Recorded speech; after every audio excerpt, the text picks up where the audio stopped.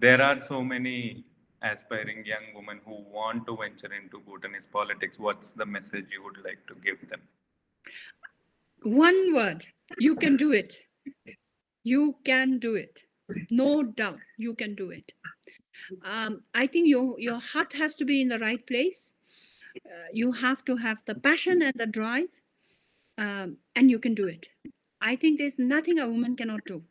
I've always been raised like that by my father and my mother, who always believed that, you have to put your mind to it, and you can do it.